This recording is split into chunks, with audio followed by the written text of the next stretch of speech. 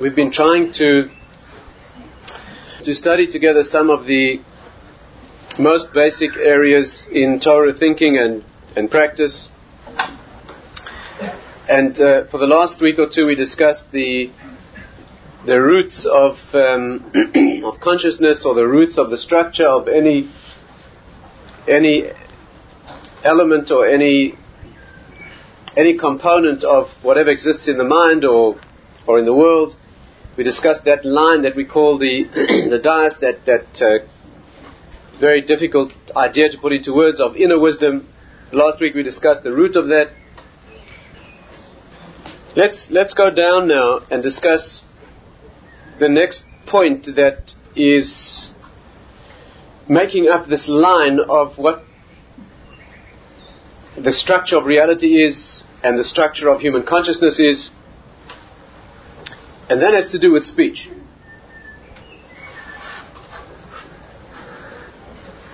In the sources that talk about the structure of these things, they divide up the functions, or the parts, if you like, of the soul into 5 components. We won't have time now to go through all the 5 components, but just to place what it is that we're talking about, the highest level is called Ratzon. We spoke about that last week. That is the level called desire, or will, or volition, the part, the source of outflow of any expression. The thing that comes after that in the sources that talk about these things is called machshava. It means thought. Thought means the area of a thought at the moment of its flashing in. Is before you've had any time to grasp what that thought is. For example, when you need the solution to a problem, and you walk around frustrated because you cannot solve the problem, and suddenly there's a moment of electricity when the solution hits you. Now, in that first moment, you actually know all that there is to know about that idea, even though you haven't had time to work it out. It's a remarkable thing. That's called machshava. It's the seed. It's the moment of explosion when the lightning flashes. And in that moment already, you're aware that all the parts are there, even though there hasn't been time to see what the parts are. In fact, that's the happiness. It's an ecstatic moment. When the solution to a problem is given, it's an ecstatic moment, even though you haven't possibly had time to see how it is the solution to your problem. But in that moment, you know that it's all there and it's all correct. Very, again, hard to put into words. Again, always the higher you are in the system, the harder it is to express in words or in detail. But that's called machshava. The next stage is called hirur, which is the graphic part of thought. It's where thought comes down into its components, where the parts become clear, the dust settles, if you like, and you can see all its components. It's the plan dimension. It's called the female aspect of thought. It's not our subject tonight. The 4th level is called dibur. That's speech. That's called speech. And the 5th level is where action results. That's called maaseh. That way it comes down into the body. In some systems, they're divided up into 2 parts of speech called kol and dibur, which means voice, and then the words that the voice produces, depending on whether you're looking at the higher world or you're looking at the whole structure. And again, that 5-part structure, although it's the root of all structure in the world, 5 issues that have 10 components. It's a fascinating subject, not directly our subject tonight. I'd like to focus on this particular fundamental, which is the area of translating that which is idea into practicality, and that's what we call speech. It's a very, very deep and complex idea. It's uniquely human. It's the root of all spiritual understanding, really, and therefore let's try to devote some time examining this part of the structure. And in order to make it practical, that means we shouldn't just discuss ideas that are abstract and theoretical. We should try to walk out of here with some idea that's translatable into your life, my life. We should be able to go out and practice, make a difference in some way. And Judaism finds one of the very, very offensive things to the Jewish mind is the study of spiritual wisdom in pure abstraction. If it doesn't change you, it doesn't sensitize you, if it doesn't, to put it in tonight's terms, if it doesn't come all the way down through the 5 parts and end up in what's called maaseh, where you go out and your hands become different, the actions of your hands become different, then in fact in some ways it may have been better not to study, because you're making a joke or a mockery really of what the wisdom is if you don't if you don't bring that into action and into practice. So let's try to focus on this subject with a particular tangible or practical aspect, and that is the mitzvah of guarding speech, particularly in the area of Lashon Hora. Lashon Hara, the evil tongue. Right? What that means is, well, we have to discuss it, and I hope to share with you some of the practicalities just to whet your appetite this evening, that you should study more on your own. But this is the mitzvah of being careful not to say things that are negative, not to say things that are negative about other people that in fact are true. Now, this is a particularly sharp application of the mitzvah of guarding speech. There are many others. One other very sharp application is that it's forbidden to say things that are meaningless. It's a particularly severe spiritual transgression to use words that are meaningless. The Gaon of Vilna says there's a special punishment, there's a special Gehenna, a special dimension of suffering when the soul leaves the body for words that you said that were not bad, they were just silly. Just a waste of time, just wasted words. Energy that is thought translated into expression that really means nothing. And that's when we've thoroughly terrified ourselves with tonight's subject, we can go on and paralyze ourselves with fear about that. But let's see how far we can get with the concept of Lashon Hora, which is not saying things that are meaningless. It is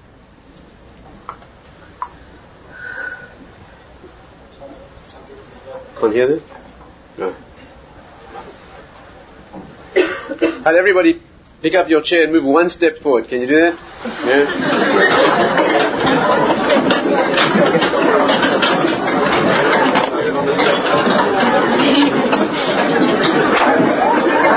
Okay, let's try again. Next week put a speaker there. Put the speaker there next week. Okay, let's I'll try to speak a bit louder. Let's try that again. You know, if you switch that off, they'll be able to hear. Do they want to be hot or do they want to hear? I mean, it's cool, hot, cool, whatever. Let's try again. What I'd like to try and cover this evening is enough of the practicalities of this mitzvah that we can leave here understanding a little bit about what it is, and also try to study the depth of it so we understand a bit of the spiritual core of this subject, which is really a marvelous area that touches literally on everything else. Let me try to convey first of all the seriousness and the depth, the enormity of this area by posing certain questions. Then we'll step back for a while and look at the practicalities. Let's try and study some of the laws, the halachas of this area together. And hopefully there'll be time to answer some of the questions that we pose. First of all, a brief definition. Lashon Hora means saying something that is negative about someone that's true, not lies. In English they translate this as slander. Right? Slander means when you libel, you say something negative about someone, and in English law, and in Western law in general, that's regarded as negative or actionable in law only if what you said is false. Right? Is this correct? If you say something negative, if they write in the newspaper something negative, they defame someone, they libel someone. What happens in court is the court battle when the person sues for libel or defamation of character. What happens is the court case becomes an attempt to prove that what they said is actually true. Is this right? And if they can substantiate that what they said about this person is true, then of course they're fine. In Jewish law, if what you said is true about the person, that's when you really get it. That's when you really get it. Lashon Hora means saying something negative about somebody that is true. That's what you're not allowed to say. Saying something about someone that's bad, that's false, another problem. It's got additional severity, all kinds of other problems. That's called Motzi Shem Ra, bringing about a bad name. You're giving someone a name that is unjustified, that is bad when they don't deserve it. It's another whole problem in the Torah. But Lashon Hora specifically, when you say something about somebody that's 100% accurate, you say they get angry easily. And they get angry easily. That's absolutely prohibited. One of the most serious prohibitions in the Torah.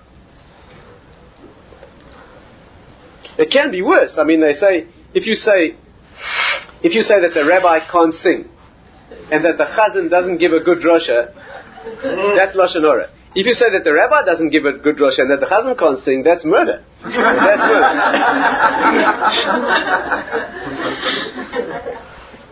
But that's what it's got nothing to do with slander or libel. It's saying, bringing into expression that which is negative about someone, about people, which is specifically true.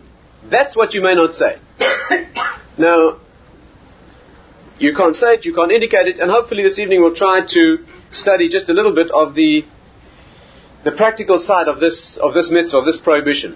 But before we do that, before we look at the practicality, let me share with you some very surprising information about this mitzvah. Then we'll try to backtrack into what speech is and where this fits in the deeper system. What's very surprising about this is that there are lots of prohibitions in the Torah. Right? There are lots of prohibitions in the Torah. There are 365 negative commandments. You're not allowed to steal, not allowed to kill, you're not allowed to eat certain... There are 365 negative commandments in the Torah. And Lashon Hora is one of them. In fact, the Chavetz Chaim demonstrates very beautifully at the beginning of his famous work on this subject, that when you speak Lashon Hora, or in fact when you listen to Lashon, somebody tells you something negative and you listen, you could transgress up to more than 30 commandments at the same time. There's many things you transgress when you hear or speak something negative about someone. Not only the transgression of actually saying the negative words, there's all kind of other things that happen at the same time. But nevertheless, it's a mitzvah, or it's a category of mitzvahs that are negative in the Torah. And yet we find almost unbelievable statements about the severity of this prohibition. This is very, very frightening because, first of all, it has a severity and an enormity that goes much beyond many other transgressions. And secondly, because it's almost impossible to avoid. That means when you read that you're not allowed to murder, most of us, Baruch Hashem, don't have a problem. Right? Yeah, a real problem. I mean, more than a couple of times, I hope. But Lashon Hora, when you say something negative, it's almost unavoidable. It's almost unavoidable. The two things that are almost unavoidable, and that's why we finish Shmoneh Esrei, we say, Lokai netzoy leshoni meira, protect my tongue from speaking this problem of Lashon Hora, usfasai midabim, and my lips from speaking that which is false. I once asked my Rebbe, why do we ask for these two particular things? And secondly, why do we ask for help in these two particular... Why do you ask him to stop you from doing a sin? That's your responsibility.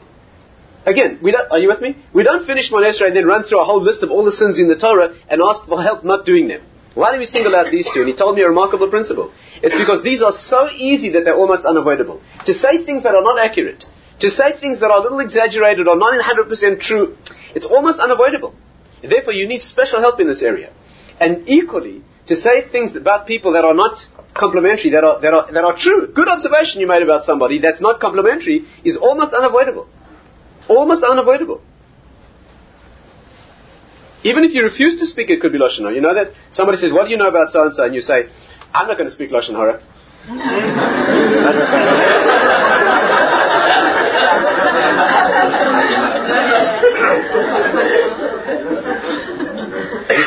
You just did it. You just did it, right? That's...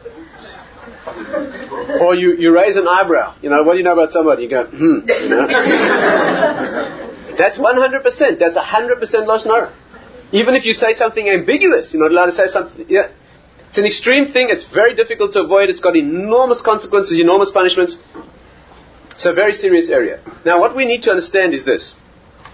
If you go through the statements that the sages make about this commandment, they're almost incredible in terms of their enormity. There are statements in the Talmud that indicate that this thing is much worse than many others. And we need to understand why is it worse than things that would naturally seem worse. I'll give an example. There's a place in the Talmud that says that speaking Lashon Hora, that means you're saying something about somebody that's 100% true, but they would not like you to say it, is worse than idolatry, immorality, and murder. Now, there are no exaggerations in the words of the sages. There are no exaggerations. They don't get, there's no hype, there's no exaggerations. In our tradition, in Torah, in the oral law, in all of Torah, things are 100% literal, 100% accurate. Of course, it means in a certain dimension. It doesn't mean in an absolute sense. It means that from a particular perspective, embarrassing someone in public, for example, it says is equivalent to murder. It's equivalent to killing someone. If you embarrass them to the extent that the color drains from their face, let's say. It's equivalent in a certain sense. This is equivalent or worse than all three cardinal sins. Sexual immorality, idolatry, and murder are the three things that you're not allowed to do even on pain of death. Even if your life is threatened, you may not do them. Other things, if your life is threatened, you do. If you have to break Shabbos or eat unkosher food or anything else in the Torah, you desecrate it in order to save a life. The priority of saving life comes above virtually anything else. But those three things you may not do if you have to commit immorality or idolatry, which needs full explanation, or murder. You can't do that to save your life. And this statement we have is that saying something negative, so that person gets angry easily, and it's 100% true, is worse than these three cardinal sins. Why? Secondly, there are historical accounts of generations of Jews who were punished for what they did. Historically, we know that the prophets came to admonish the Jewish people for failing and for falling. We find that there are generations who are guilty of the most heinous crimes, generations in the history of the Jewish people, and because they weren't guilty of Lashon Hora, they weren't punished. And there were generations that were guilty of lesser things, but because there was backbiting, there was saying negative things about each other, they were punished and decimated. What is it about this mitzvah that holds the key? Put even more strongly, this is almost literally incredible. Listen carefully, because this is a secret that, understanding this secret can not only change your life, but it could save your life. Literally. There are statements in the sages that say, you probably won't believe me, but listen anyway. There are statements in the oral law that say that if you commit every sin imaginable and you don't ever speak Lashon Hora, you won't be punished. But if you speak Lashon Hora, then you'll be punished for it and for all the other things that you did. Now, what's going on? First of all, you should understand you don't get away with anything. It's a world that's built on din, there's justice, there's no getting away with anything. You answer for everything that you do. You don't answer for it, you are that. You are that. You suffer the consequences of what you do because that's who you are. Our concept of the next world, as we've explained many times, discussed many times together, is not that it's a place where things happen to you. It's a place where you simply are what you are, and what you've done that's negative and painful, you experience. In simple English, we call it punishment, but it's much deeper than that. So, but what's being indicated here, and without going into too much detail, there are different methods and different dimensions of suffering the pain of what you've affected. What's being said here is that a person who never speaks Lashon Hora the justice will be seen to in a very kindly way. The way it's put in certain sources is that Hashem himself deals with you. That's a very rare thing. That He himself will deal with you. The way it normally goes, we'll have to explain this in much more length, much more detail, is that the normal way that justice is meted out in the spiritual world is through certain agencies and certain mechanisms of justice. The way the sages put it is that you get put in a courtroom that functions exactly like a human courtroom. It says, Dira de Malchusa ka'en Dira de Ara. That means the judgment in the higher world is exactly like a court case that takes place in this world. We'll have to discuss this in detail. It's a marvelous thing to understand. But one of the meanings of the statement is that the system is set up in such a way that the retribution is made from the damage to the system itself, as if to say that He remains above it. There are very rare occasions where Hashem himself, in a personal sense, gets involved. On the positive side, it says that all that He does in the world is done through agencies. Through the English word angel is a hopeless translation, but malachim, whatever that is, let's use the word angels for now. Certain agencies or emanations, except three things. The rainfall, when the rain falls, He does it Himself. When a child is born, He opens the womb Himself. And when the graves open in the resurrection, Tchias HaMeisim, that is done personally. He holds the keys to those three things, it says. The others are all done through devolution of authority through the channels. What's being said here is that punishment or effect or sensing, going through, experiencing the negativity of what you've done through the channels, which are much more severe, because there's no credit given, it's exactly accurate, that if you don't speak Lashon Hora, you won't get that. Now, this boggles the mind. What does that mean? What is going on here? Why is it that I can do anything I wish, and there'll be a certain, for purpose of this discussion, certain escape. But I say one bad word about somebody, and then I get slammed for that and everything else. Why is this the key? Why not murder? Why not immorality? Why not all kind of things? That's what we have to understand. Why is this the key? Why does this hold the key to one's existence in the next world? You know, the Chavetz Chaim, who was alive during this century, there's still people alive who knew him. I personally met and spoken to people who knew him well. Chavetz Chaim died in 1933. He devoted a large part of his great, enormous mind and energy to publicizing and teaching and sensitizing the subsequent, his generation and ours, to this mitzvah of Lashon Hora. Right? Enormous amount of energy put into it. He wrote the classic definitive work on this mitzvah. The Chavetz Chaim, in fact, is known for it. The word Chafetz Chaim means in Hebrew, it's taken from the verse in Tehillim that says, who is the person who wants life? Chafetz Chaim means desires life. He who guards his tongue and his lips from speaking these things. He became known as that. His great work is called Chavetz Chaim. It's essential reading, by the way. After this discussion, you have to, if your Hebrew is not good enough, it's been well translated, it's been adapted, there are simple versions of it. There are simple versions with practical examples how to handle this mitzvah.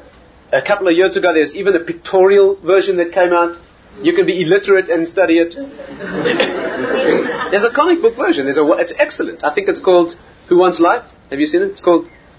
It's excellent. They're very good books that digest this into, no matter how semi-literate you are. And that pictorial one is excellent, by the way. It's excellent. It goes into a lot of detail and it actually depicts the scenarios that are problematic and how you have to cope with them. He wrote a whole book in two parts. The first part is Lashon Hora and the second part is Rechilus, which is very closely related. Rechilus is tale-bearing.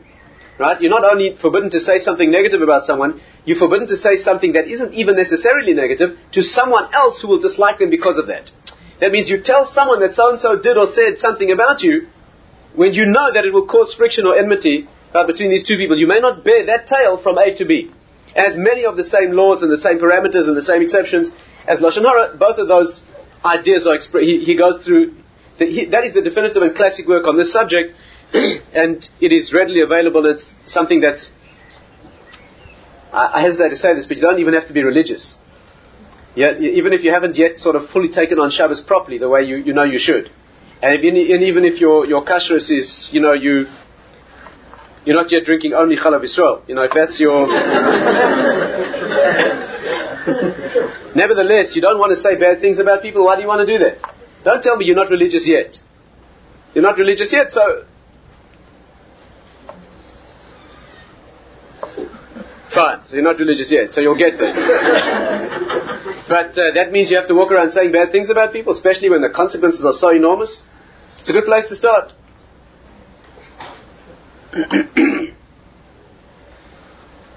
The Chavetz Chaim, why did he devote so much energy to this mitzvah? There's hundreds of mitzvahs in the Torah that the Jewish people desperately need. He knew he was living in a generation that is the lowest that's ever been. We've fallen away from almost everything. The majority of the Jewish people on earth don't even know what their obligations are. Don't even know that there are such things. So why did he choose to focus on this? What did he see in this that obviously is the key to the pre-Messianic age? He himself was a stupendous expert at this. I mean, he went on record as saying that he personally said about himself that ever since he reached sentience, ever since he was old enough to know anything, he had never said a word ever negative about anyone else. His wife was a great she used to avoid going to shul. She said, Alain is the neshama rein. When you're on your own, then you stay. You get into discussions, you shouldn't talk about other people. You should not have discussions about other people. You talk about someone else, it's almost unavoidable. Do you know one of the laws of Lashon Hora is you're not even allowed to say good things about someone in the presence of someone else who may say yes, but. You can't do that. You have to be very careful, not only negative. You have to be very careful. The Chavetz Chaim himself, on one occasion, perhaps this story sums it up. One year on Purim, they were in the Chavetz Chaim's house. He must have been an old man at the time, in Radin. And one of the yeshiva boys, one of the best boys in the yeshiva, was drinking. Just Purim, they were drinking. And he became a little looser with his, expression perhaps than he might have under normal circumstances.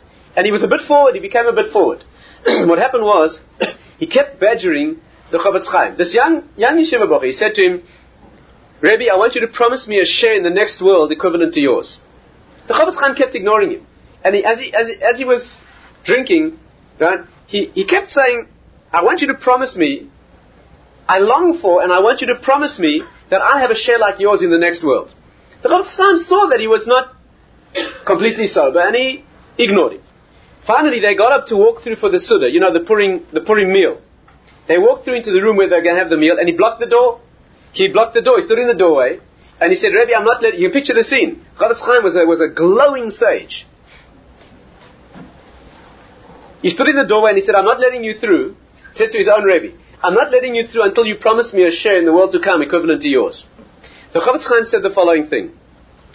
He said, if you take on that from now on you will never say anything negative about anyone else, you'll guard this mitzvah, that you'll accept, you'll never say any comment that is slighting or negative about anyone else, who knows what share I have, but I can guarantee you that whatever share I have in the next world is due to the fact that since I grew to awareness, I've never said a word ever about anyone else that's negative. And I can promise you that if you take that on, you'll have the same share as me.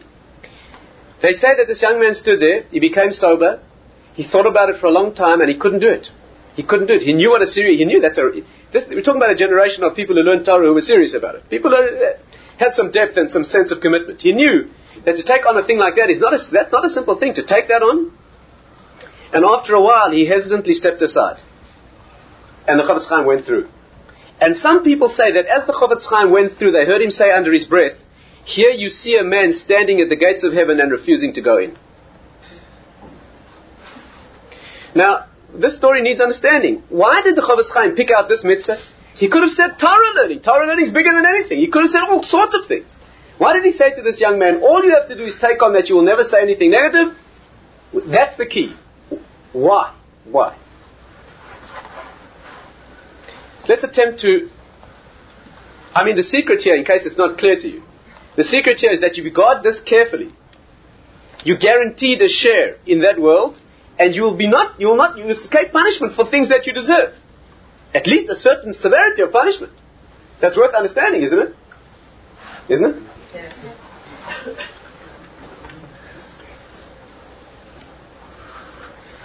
Let's try and understand. First of all, what are we talking about in practice? Let's not forget to cover the practicalities. But again, I urge you need to study it for yourself, perhaps with a chavrusa or in a group, or at least read up on the subject. It's not a complicated subject to understand.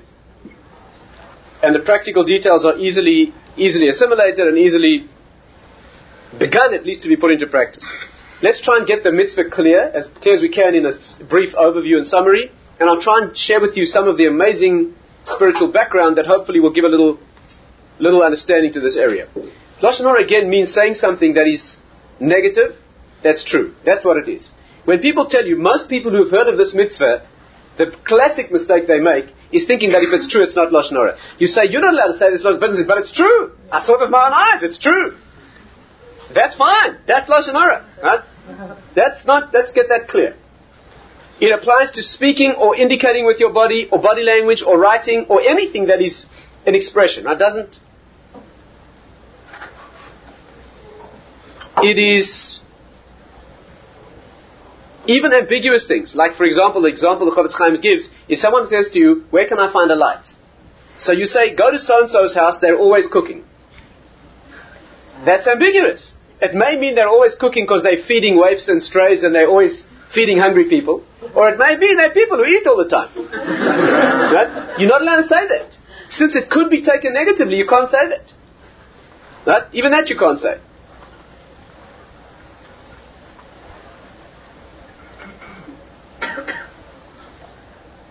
There are exceptions.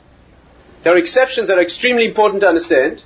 When you may speak Lashon Hora, in fact when you're obliged to, and when you may listen. Listening, normally, is just as forbidden as speaking. Right? It says that Lashon Hora kills 3 people. The one who speaks because of the sin, the one who listens because they're guilty, and the one about whom you speak, whose reputation is being damaged because you've said this thing to this person. They may be unemployable now. They may not get married. Who knows what will happen to this person because of what you've said about them.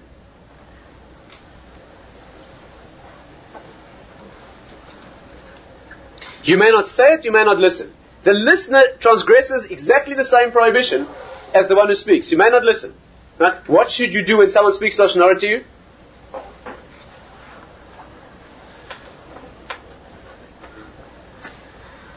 So there's a mitzvah. You have to know. First of all, it says you're not allowed to listen. What happens if it's difficult to avoid? Your family, for example, right? You are knowledgeable about these things. You come to study. Let's say your family members are not yet so knowledgeable, right? You sit down to dinner. They start talking about Aunt Daisy or whoever it is they talk about. What should you do? The wise way to handle it, just from practical experience, is not to start criticizing, especially your family at that time. That's not the way to do it. The way to do it is at a time when it's not an issue. When it's not an issue, right? They sit there quietly at the table like your family normally does. You pipe up and you say, folks, I went to this very interesting talk this other evening where we learnt about this thing called Lashon Hora. They all say, oh, what is that? You give them a whole speech about Lashon Hora, then they become aware that you are sensitive. And once a person's been sensitized to this, it's very difficult to speak Lashon Hora. Once you know it's forbidden, it's such an offensive thing to do that when you catch yourself, it's usually quite clear. Incidentally, quite apart from any religious motivation, if I had to speak to someone, you asked me to explain this mitzvah to a non-Jew, or to somebody who has got no interest or knowledge about mitzvahs, I personally, it's my humble personal opinion, I think that you can understand this mitzvah without any reference to the spiritual. I think you can understand this mitzvah very deeply on a purely practical level. Namely, if I sit down with you for a cup of coffee, right, and you lean across very confidentially and you look around and you tell me some fat, juicy piece of gossip about someone else, right? You block a relationship with me immediately. Because it's absolutely patently obvious to me that if you're prepared to tell me something like that about them, you're going to tell the next person about me. How can I open up to you? How can I have a relationship with you? Isn't it obvious?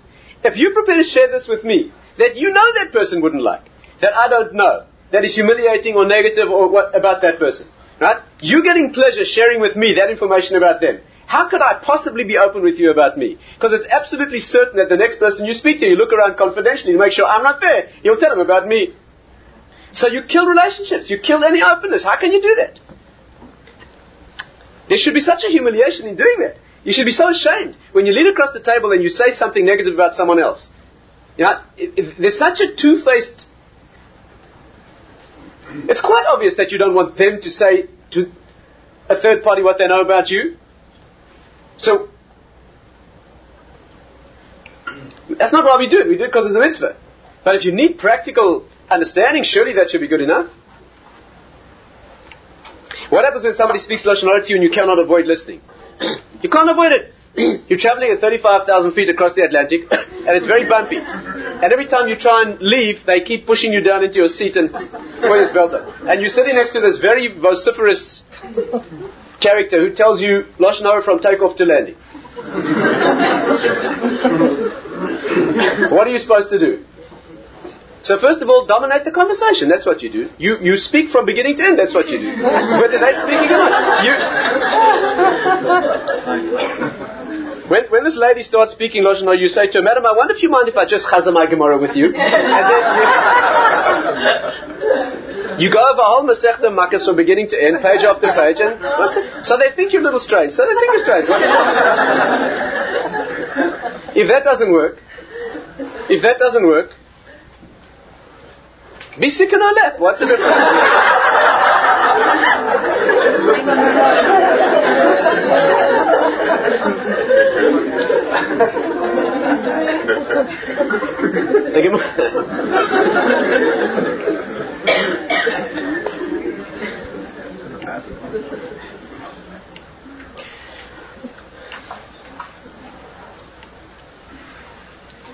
The Gemara says that if that all of that fails, the Gemara actually says, you know why human fingers are shaped this way? Because they fit in your ears. That's what the Gemara says. There's another Gemara that says, you know why you have this little piece of skin here? What does this do? I can assure you medically it doesn't do anything. It doesn't help you here. The Gemara says it's easily folded up and stuck in your... That's what it's there for. If all that fails, you're forbidden to believe what you're told. You're forbidden to believe what you're told. For example, when you have to listen, let's say you're a therapist. You're a psychiatrist or a therapist or a counselor, or there are circumstances in which you're obliged to listen, and I'll try and explain to you those situations, then you have to listen. You may not believe what you're told. You may believe that it's possible. You don't have to disbelieve it. That means if a person tells you that firsthand they know a certain thing about someone else, and it's a very negative and worrying thing. The Chavetz Chaim writes that you may store away the knowledge and take protective action when necessary, but you may not conclude in your mind that it's true since you never witnessed it. You have to keep an open mind. That's what you have to do. There's another mitzvah in the Torah of judging people favorably. No matter how awkward and how extreme you'd have to be to explain their actions, favorably, there's an explicit mitzvah in the Torah to do that. And therefore, when you hear something negative about someone, you have to rationalize to yourself, even though it's extreme, that actually that's not negative. Many times in life, by the way, you'll make a negative judgment about someone, you'll find you were wrong. You find you actually were wrong. I heard someone recently was traveling by air it happened to be from Johannesburg to Tel Aviv. And this person happened to be sitting on I'll just give you an example. I mean, there are many books that have been written about judging people favorably just to show how wrong you can be. This person was traveling on the plane, and in the next row was a rabbinic-looking character. I mean, a man who looked very rabbinic. He really was dressed like a rabbi. He looked extremely orthodox, and rabbinic. And this person knew about, was an observant Jew, and they noticed that he wasn't doing anything an observant Jew is supposed to do. That means they looked carefully at this man, and they noticed that when all the frum people got up to daven, they made a minyan. A lot of Jews, that they went to the back. He didn't join them. That in public, he flagrantly ignored. That means they got up to make a minyan and daven, and he carried on sitting in his chair reading. He wasn't even reading anything Jewish.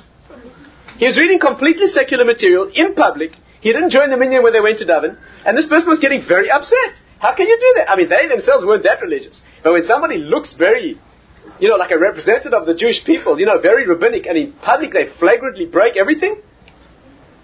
And then they were served the meal, and they watched carefully. This man ate without saying a bracha. He ate without making a blessing. He never washed his hands, he never made a motzi, he never made any blessing. He ate the food, he never made a blessing, and this person was getting very incensed. Very incensed. And many times during the flight, he restrained himself from going over and giving him a real... And one thing after another happened the whole flight like this. It was a real disgrace. Then what happened was that when they got to Tel Aviv and they were offloading the plane, the person decided they're going to go over this person and just tell them they couldn't let such a thing go. And they made up this whole speech about what a disgrace this person had been in public. And as they walked over to him, they saw his father's coffin being unloaded from the plane. He was an oinen coming to bury his father, and you're not allowed to do mitzvahs when you're an oinen. Okay, you may not make blessings, you're not allowed to daven, you're not allowed to do... He's coming to bury his father in Israel. And he was observing the law perfectly. You have to be careful before you judge people.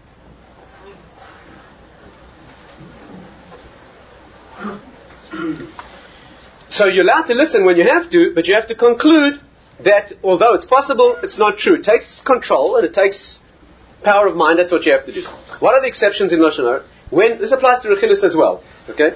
What are the exceptions when you may listen, in fact when you're obliged to, or when you may, being a therapist or a counselor or a psychologist, that needs very sensitive handling. This is a specialist area. I'm not going to go now into those details, although there are circumstances during which one may and even is obliged to listen. The classic exceptions when you may speak Lashon Hora, in fact you're obliged to, okay, are as follows. Again, we can't go exhaustively into it now because I'd like to save time for some of the background, which is fascinating. But at least an overview of the practicality. When may you say something negative about someone is to prevent harm. What's known in halacha as to'eles. That means there's a benefit that will accrue from your saying this that is essential for you to say. For example, let's say you know something about someone and it is negative and someone else doesn't know it and they will be harmed because they don't know it. For example, they're planning to marry this individual and you know that they've got a serious criminal record or they've got a very serious medical problem or a psychiatric problem or some real serious, they're married already or twice, the same thing. Then you have to tell the person, in fact, the Chavetz Chaim writes, even if they do not ask you, you have to tell them. It's not only if they ask you. You have a mitzvah to tell them, right? To prevent them from, if you're standing outside a store, a shop, and you know that this shop is selling false, yes, it's selling goods that are, yes, they are counterfeit, they're labeled wrongly, right, they're not the genuine item. And someone walks in to buy. You have to tell the person that you have to know your stuff, you have to know what you're doing. If, for example, they're charging more than some other place, that doesn't justify your telling them. If they're allowed to charge more, even though the person could get it cheaper elsewhere, that's not illegal. Unless it's a staple. In Jewish law, there's certain things you may not charge more than a sixth above the market price. You have to know what those things are. But if it's not one of those staples, they're charging what they're charging, that's not, but if they're doing something that is dishonest, that is damaging to then you have to tell the person. Or that someone wishes to employ someone, and you know again that they have some serious problem of honesty in their previous employment, that may be an ongoing thing, etc., then you're obliged to tell the potential partner, or employer, or marriage partner, etc., you're obliged to tell them. However, and this is the part that has to be very well understood, before you say it, you have to cover a number of criteria that are exquisitely sensitively tuned, and you have to check that each of these is in place before you do it. Are you with me? Again, you know something about someone, okay, serious problem, and someone else asks you, I'm thinking of marrying so-and-so, or becoming engaged to them, do you know anything about them that I should know? And you in fact know something serious about the person. Before you tell this person, you have to check a long list of criteria that have to be in place before you do it. And they're as follows. Perhaps not exhaustively, but some of them are as follows. 1. The thing has to be serious enough that it might change their mind. If it's a minor thing, you may not say it. Let's say, for example, they want to marry someone, and you know that they're not a very strong person. They get flu often. They're sort of weak in their constitution. You're not allowed to say that. That's not a serious enough deficiency. All you're doing is putting a problem into the person's mind that's not serious enough to make any difference in the situation, so why say it? Secondly, you have to know the issue firsthand. You have to have been witness to it yourself. If you heard it from someone else, that's absolutely out of the question. You can't say it. You can't repeat something that's hearsay. You can only say it if you have first-hand knowledge that you were once personally engaged to that person, or employed them, or whatever, and you personally witnessed this thing, then you have to say it. Thirdly, you have to be sure that you get no vindictive pleasure out of saying this thing. That means, let's say, for example, they cheated you, they harmed you in business. And you are now going to tell this prospective partner about it, and that will cancel the deal. And you will get pleasure out of it because there'll be retribution, there'll be what we call nakama, right? That is revenge. You'll be taking revenge on this. It's a Torah prohibition to take revenge, right? You know that. And to bear a grudge. You may not... Do you know what the difference is? You know what the halachic difference is? Taking revenge is... Have we discussed this once? Taking revenge is where you do to them what they did to you. Yes? Someone says, can I please borrow your lawnmower? And you say to your neighbor, can I borrow your lawnmower? And he says no. Next week he comes over to you and says, can I borrow yours? If you say no, you're taking revenge. You're doing to him what he did to you. You're not allowed to do that. Bearing a grudge, right? Natira is when you go to your neighbor and you say, can I borrow your lawnmower? And he says no. Next week he comes over to you and says, can I borrow yours? And you say, sure. I'm not like you.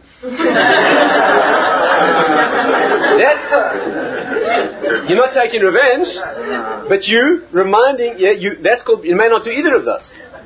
So when you tell someone something negative about someone else, you have to be sure that you're not getting any vindictive pleasure out of it. To rise above that. You have to tell them only because you're preventing the damage that would otherwise occur, not because you want to get your own back on this individual. You have to be very careful about that. Fourth, you have to be absolutely sure that you're not exaggerating at all. And that's extremely difficult. People find it extremely difficult to stick to the raw facts. One of the reasons people find it difficult is because when you feel very self-righteous about preventing this person from being damaged, you don't only see it as your job to transmit the facts, you also see it as your task to convince them not to do it. But that's not your job. That's their problem. They have to decide. Your job is to make the facts known. Your job is not to convince them. Is this clear? Your job is to simply say, I was once employed that individual, they were dishonest, and that's all. Should you employ them? Convince you not to? Exaggerate? Not at all. You say the facts exactly as they are, no less and no more. That is what you have to do. Fifth, I'll hold on a second. Fifth, we'll take a couple of questions on this in case something's not clear. It's a very important area. Fifthly, you must be sure that the damage that will accrue to the person about whom you're speaking would be no more than would be their legal due. Do you understand? For example, let's say you're standing outside a shop and you know that they're selling dishonestly, they mislabeled products and they're not, you know that. And someone else is walking in and you say to this person, they are being dishonest and they're selling false goods. Before you say that, what will the consequences be? What will this person do? What will this person do? If they will only do less or equivalent to what the law requires, what a Beis Din, a Jewish court of law, would impose on this person, that's fine. But if they would do more, right?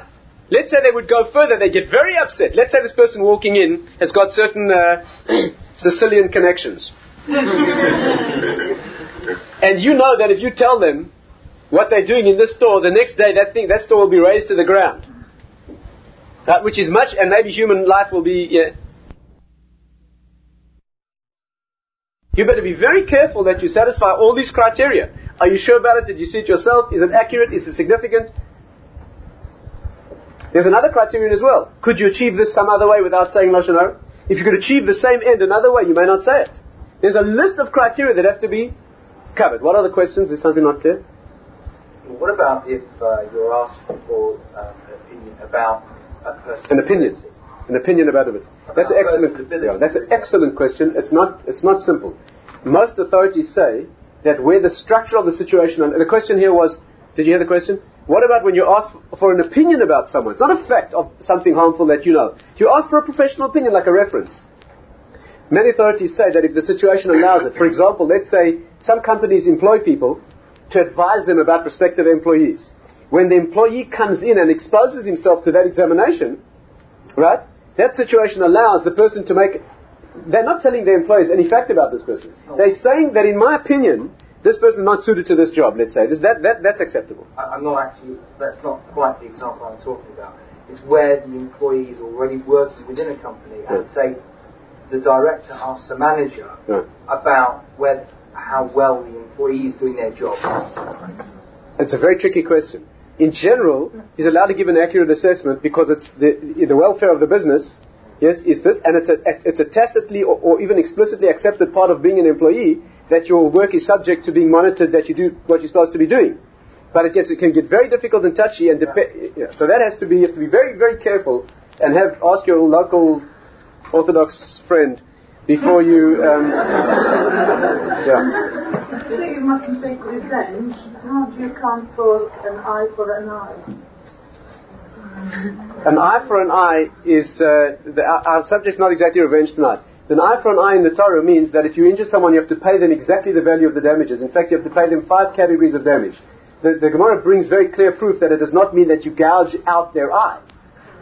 It doesn't, and the Gemara brings proofs for that and why it's expressed that way. Incidentally, there are times when taking revenge is a mitzvah. There are times when we are commanded to take revenge on the nation of Amalek, for example. It says that it's Hashem's glory when the evil forces in the world are destroyed by the same methods that they try to damage the goodness in the world. That can be a mitzvah. All these negative things have a positive application. What if you've been asked to do jury service? Are you listening to Lashon Hora then?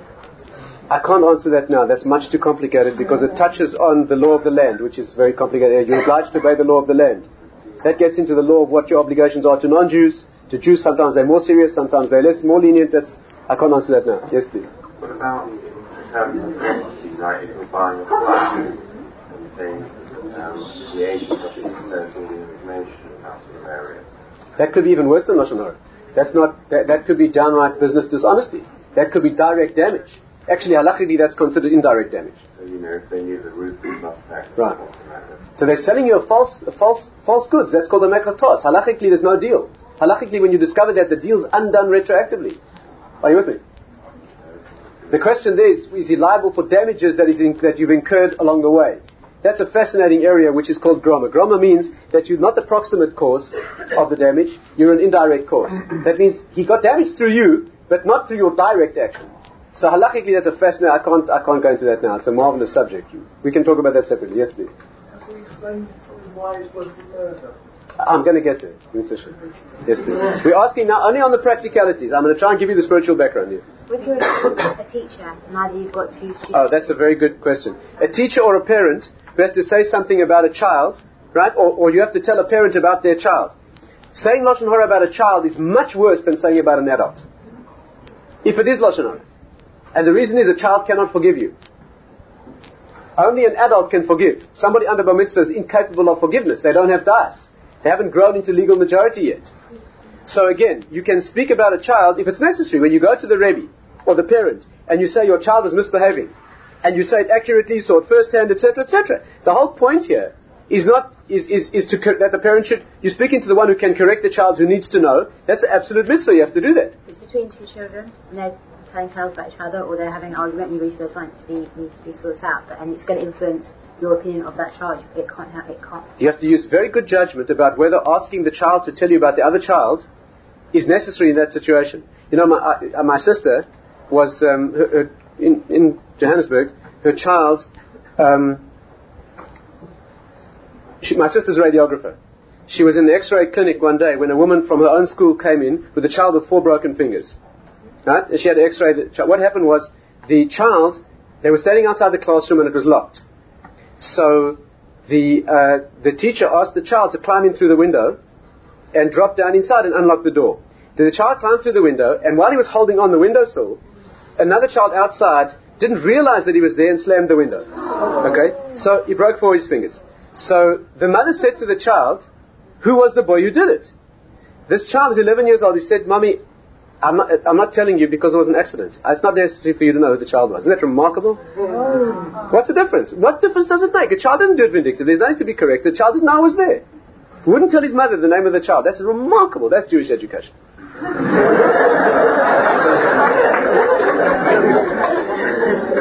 So you'll find that in homes that are fussy, that make this, you'll find that even very little children are easily trained. They'll often tell you a certain thing happened. They'll tell you they're not going to tell you the name of the person. They know it's wrong, and it's yeah.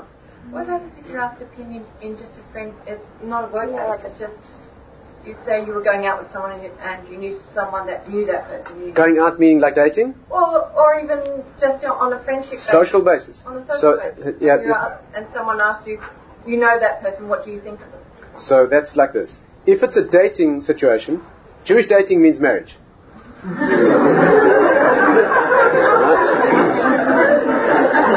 I mean, see me privately. So dating's a serious business. Dating's a serious business, right? It's set up from the beginning with a view to marriage. That's why you're dating this person. What other reason would you want to date? So, got a long way to go here. So that's a very serious business. If it's a social contact, right, which has got no real particular contractual, marital, other thing, that gets a little bit more thing. Even in a marital situation, you have to be very, very careful about what you say when it's an opinion. That means that to describe the person's character and what their strengths are and their special, which is what the person wants to know to see if there's compatibility is fine. But it's very dangerous. Because, do you understand the fine line between... It's one thing to describe a person's character and bring out all their beautiful points, etc., but it's almost inevitable that there'll be something that's relatively not that good or by implication is not there. And implication in Lashon Hora is a problem. So you have to really be expert. Shatchanis, that means being in the field of helping people get married and suggesting someone for someone else and so forth, where you really do have to describe the person. It's a very, very delicate halachic area. You really, really have to know your stuff in order to know how to describe a person without transgressing this area. It's best left to experts. Yes, please. Does the principle of the prevention of harm extend to prevention of harm towards yourself? For instance, if someone's hurt you and you immediately need to offload what has happened to a friend, so you've got a 24-hour a day counsellor, what happens in that situation? So when you say harm to yourself, you mean physical harm. No, well, those are two different things. The question here was that if you have some problem and you need to confide it to someone, and because you live in Australia, there's no one around close by who...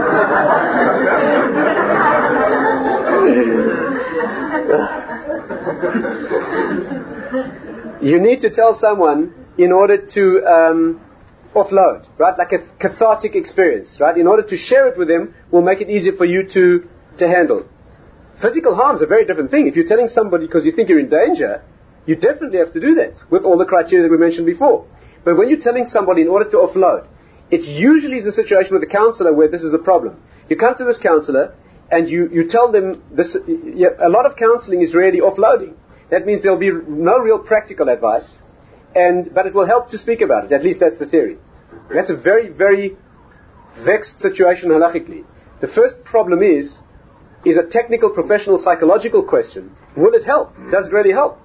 There are Jewish sources that make it clear that sometimes suppressing it in the correct way may be better than giving vent to it and building up a conditioning in terms of anger about that thing. That needs very, very careful judgment. But let's make an assumption that there may be a situation that telling it over helps, and there certainly are situations like that, even where there'll be no practical, advice or outcome. Many halachic authorities who've dealt with this say that if correctly done, that is justification. That means the counselor knows that there's very little they'll be able to suggest here. A person's in a marital situation or locked into some situation where there are very, very few options. But being able to share it will take the tension out of that situation. So under those circumstances where therapeutically it's professionally judged that this is positive, where that is the case, and the counselor refuses to believe the facts, may not believe the facts. You may assume that they may be true to the extent of advising the person, but you may not personally assume that you've seen it firsthand since you didn't. In those circumstances, with correct guidance, there have been situations. Now you ask about a friend, which is not a counselor. There's really no Jewish distinction between the professional credential. You understand? That's really not an issue. That means that if telling it to this friend is the right address and is what will do it, the problem is in practice it's usually not like that. In practice it's usually people are very quick to rationalize that you need to speak about this, and it may in fact be helpful, but it really is transgressing the problem. It's usually in a more formal setting with a counselor where there's a fee being paid, etc.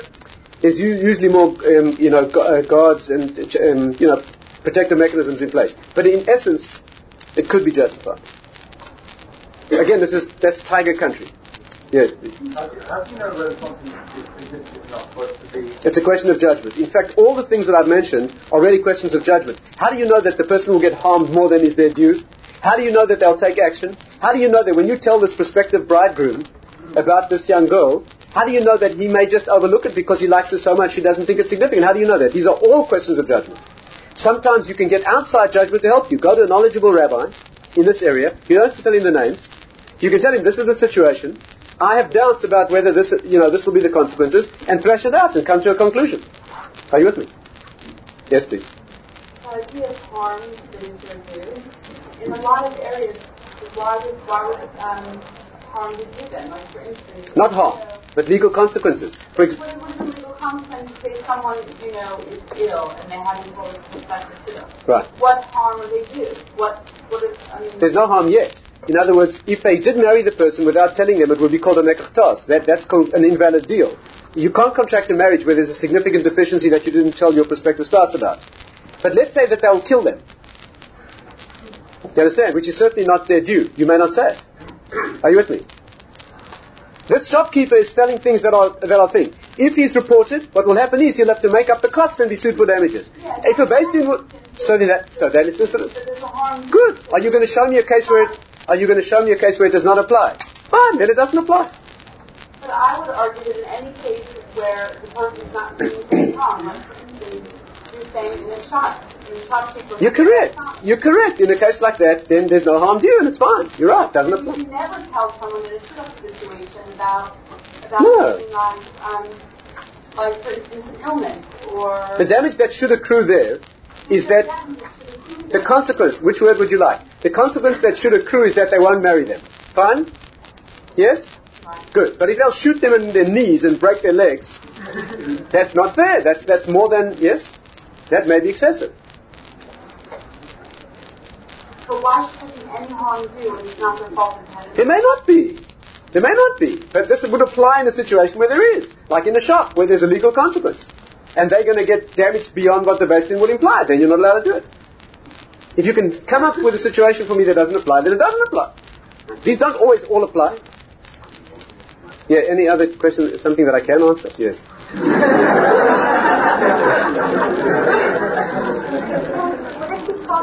About someone that you keep the person anonymous. That's fine.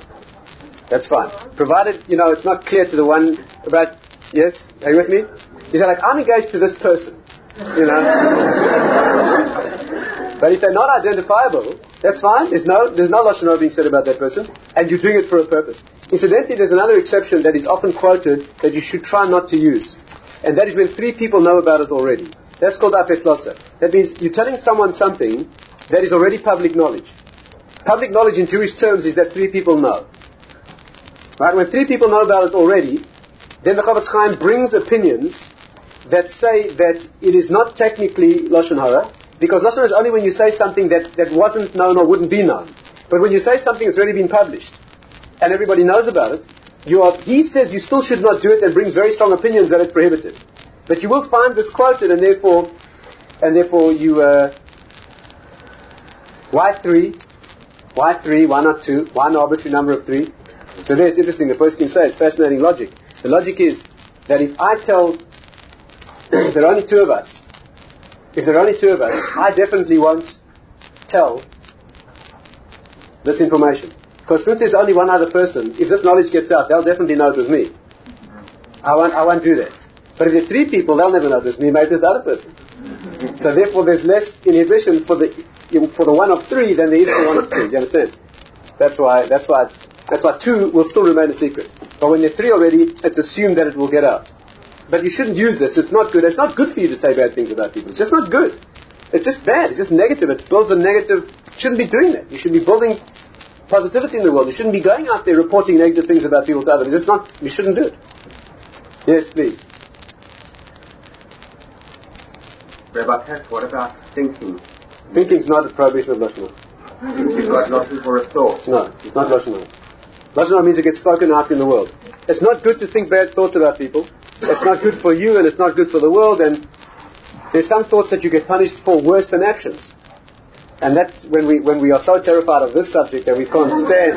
Then we'll talk about that. You have to know the parameters, but it's not Lashon Hora. Lashon Hora is making known. Yes, please. Why is Lashon Hora taken so serious? I haven't got there yet. Do you mind? I mean, as soon as we deal with the practicalities, I'll try and get there. Yes, can we deal with that now? Yes. Yes. If I was a journalist, I was writing an opinion. You should not be a journalist.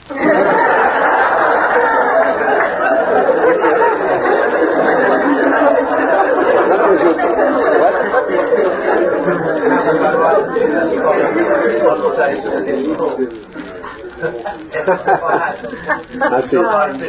Let's revise that. If you're a journalist who wants to repeat, you want to give over the talk, you report on Jewish events around town. You go to kosher Jewish events around town and you report them, right? Great. So all you have to do is take the text of the speech and you report it. It's a shir on Lashon Hora. What's wrong with it? If you comment about the quality of the speaker,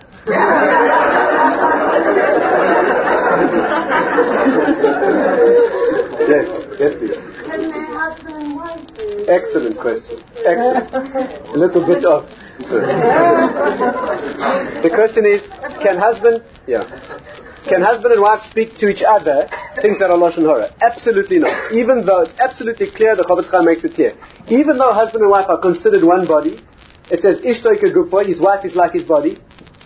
You may not speak Lashon Hora to your wife. Absolutely out of the question. With all the same parameters. If you have to tell your husband about a child, because he needs to know to correct the child, etc., then it has to be done. But no, there's no dispensation for husband and wife or parents and children or any relationship at all. So it makes absolutely no difference. Doesn't that make life really good?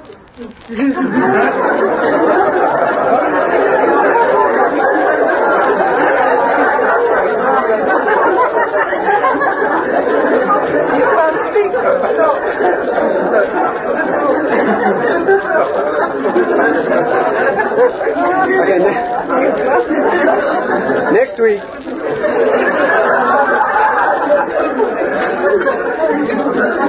Next week we'll begin our marriage enrichment course.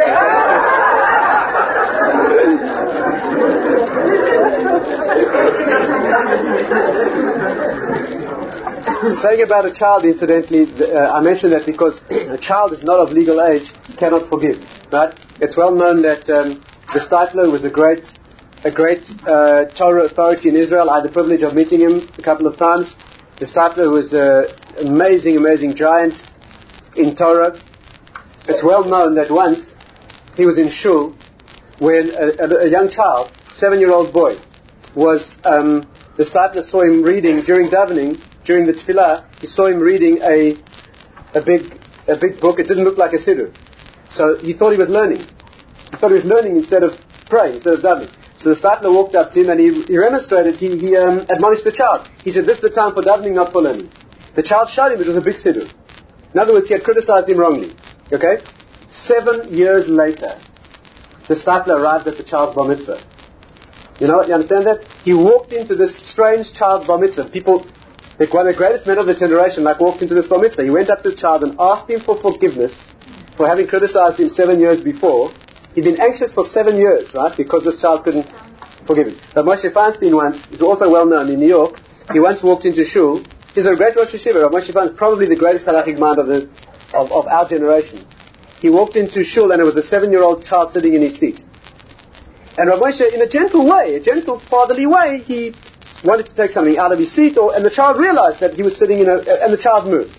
But there was a possibility that the child was embarrassed because he'd been sitting in Rav Feinstein's seat. He arrived at his bar mitzvah 6 years later, and as soon as the boy stepped down from his aliyah, Rav Moshe walked up to him in front of everybody and he asked him for forgiveness in case he hurt his feelings when he was 7 years old, 6 years before. You don't understand these things.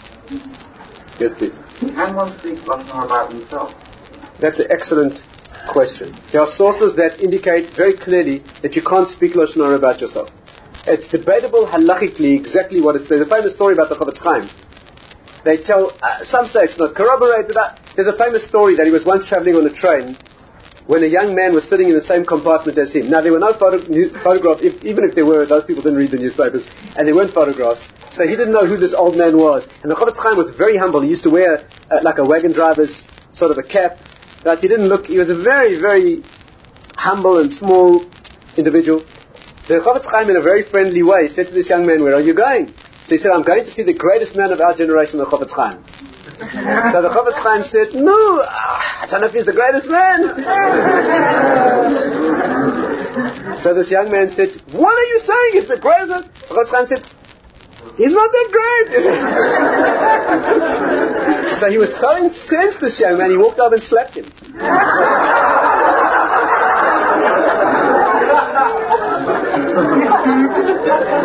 So the Chavetz Chaim said nothing.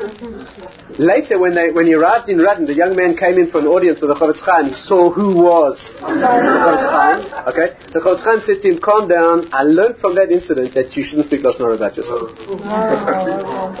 So, it's not clear if it's corroborated, that story or not, but that's an interesting halachic question that needs more analysis. I mean, in general terms, you should certainly not say bad things about yourself that are true. Why should you do that? Right? Yes. That's it. Can we move on? Okay. Fascinating subject, right? Essential. Have to study it. Now, you have a choice here. Okay. The next section, we can do two things. We can close now, and next week, in Sashem, we'll discuss the spiritual background. I think that's wise. No, it's late already. Yes? Let's do it properly next week. No? So let's do it like this. Let's summarize what we said up to now. I'll summarize the questions for you. You'll have a week to chew over. Okay, this very, very fascinating area. Next week, in Mitzvah Hashem, we will not deal with the practicalities. I'll try to share with you simply the very deep background here to what speech is and why Lashon Hora goes back to the original problem. Yes, when Chava was confronted by the serpent, right? He said things to her that were negative but true, and that's where the problem began. And this follows its way throughout the whole Torah. When Moshe Rabbeinu throws the staff down, it becomes that serpent. That happens to him because he said Lashon Hora about the Jewish people.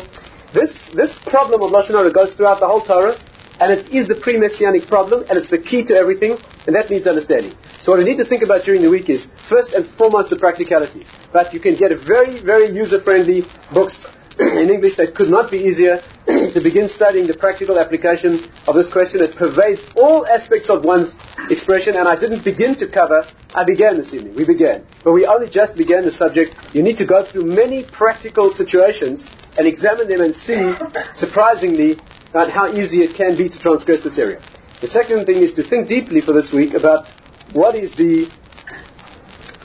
this a key? Why does this hold the key to everything else? Why is all other punishment, as it were, all other consequence, why is it contingent upon this particular problem of saying some negative things? So if we'll think about that during the week. In Session next week, we'll try to analyze this question in detail.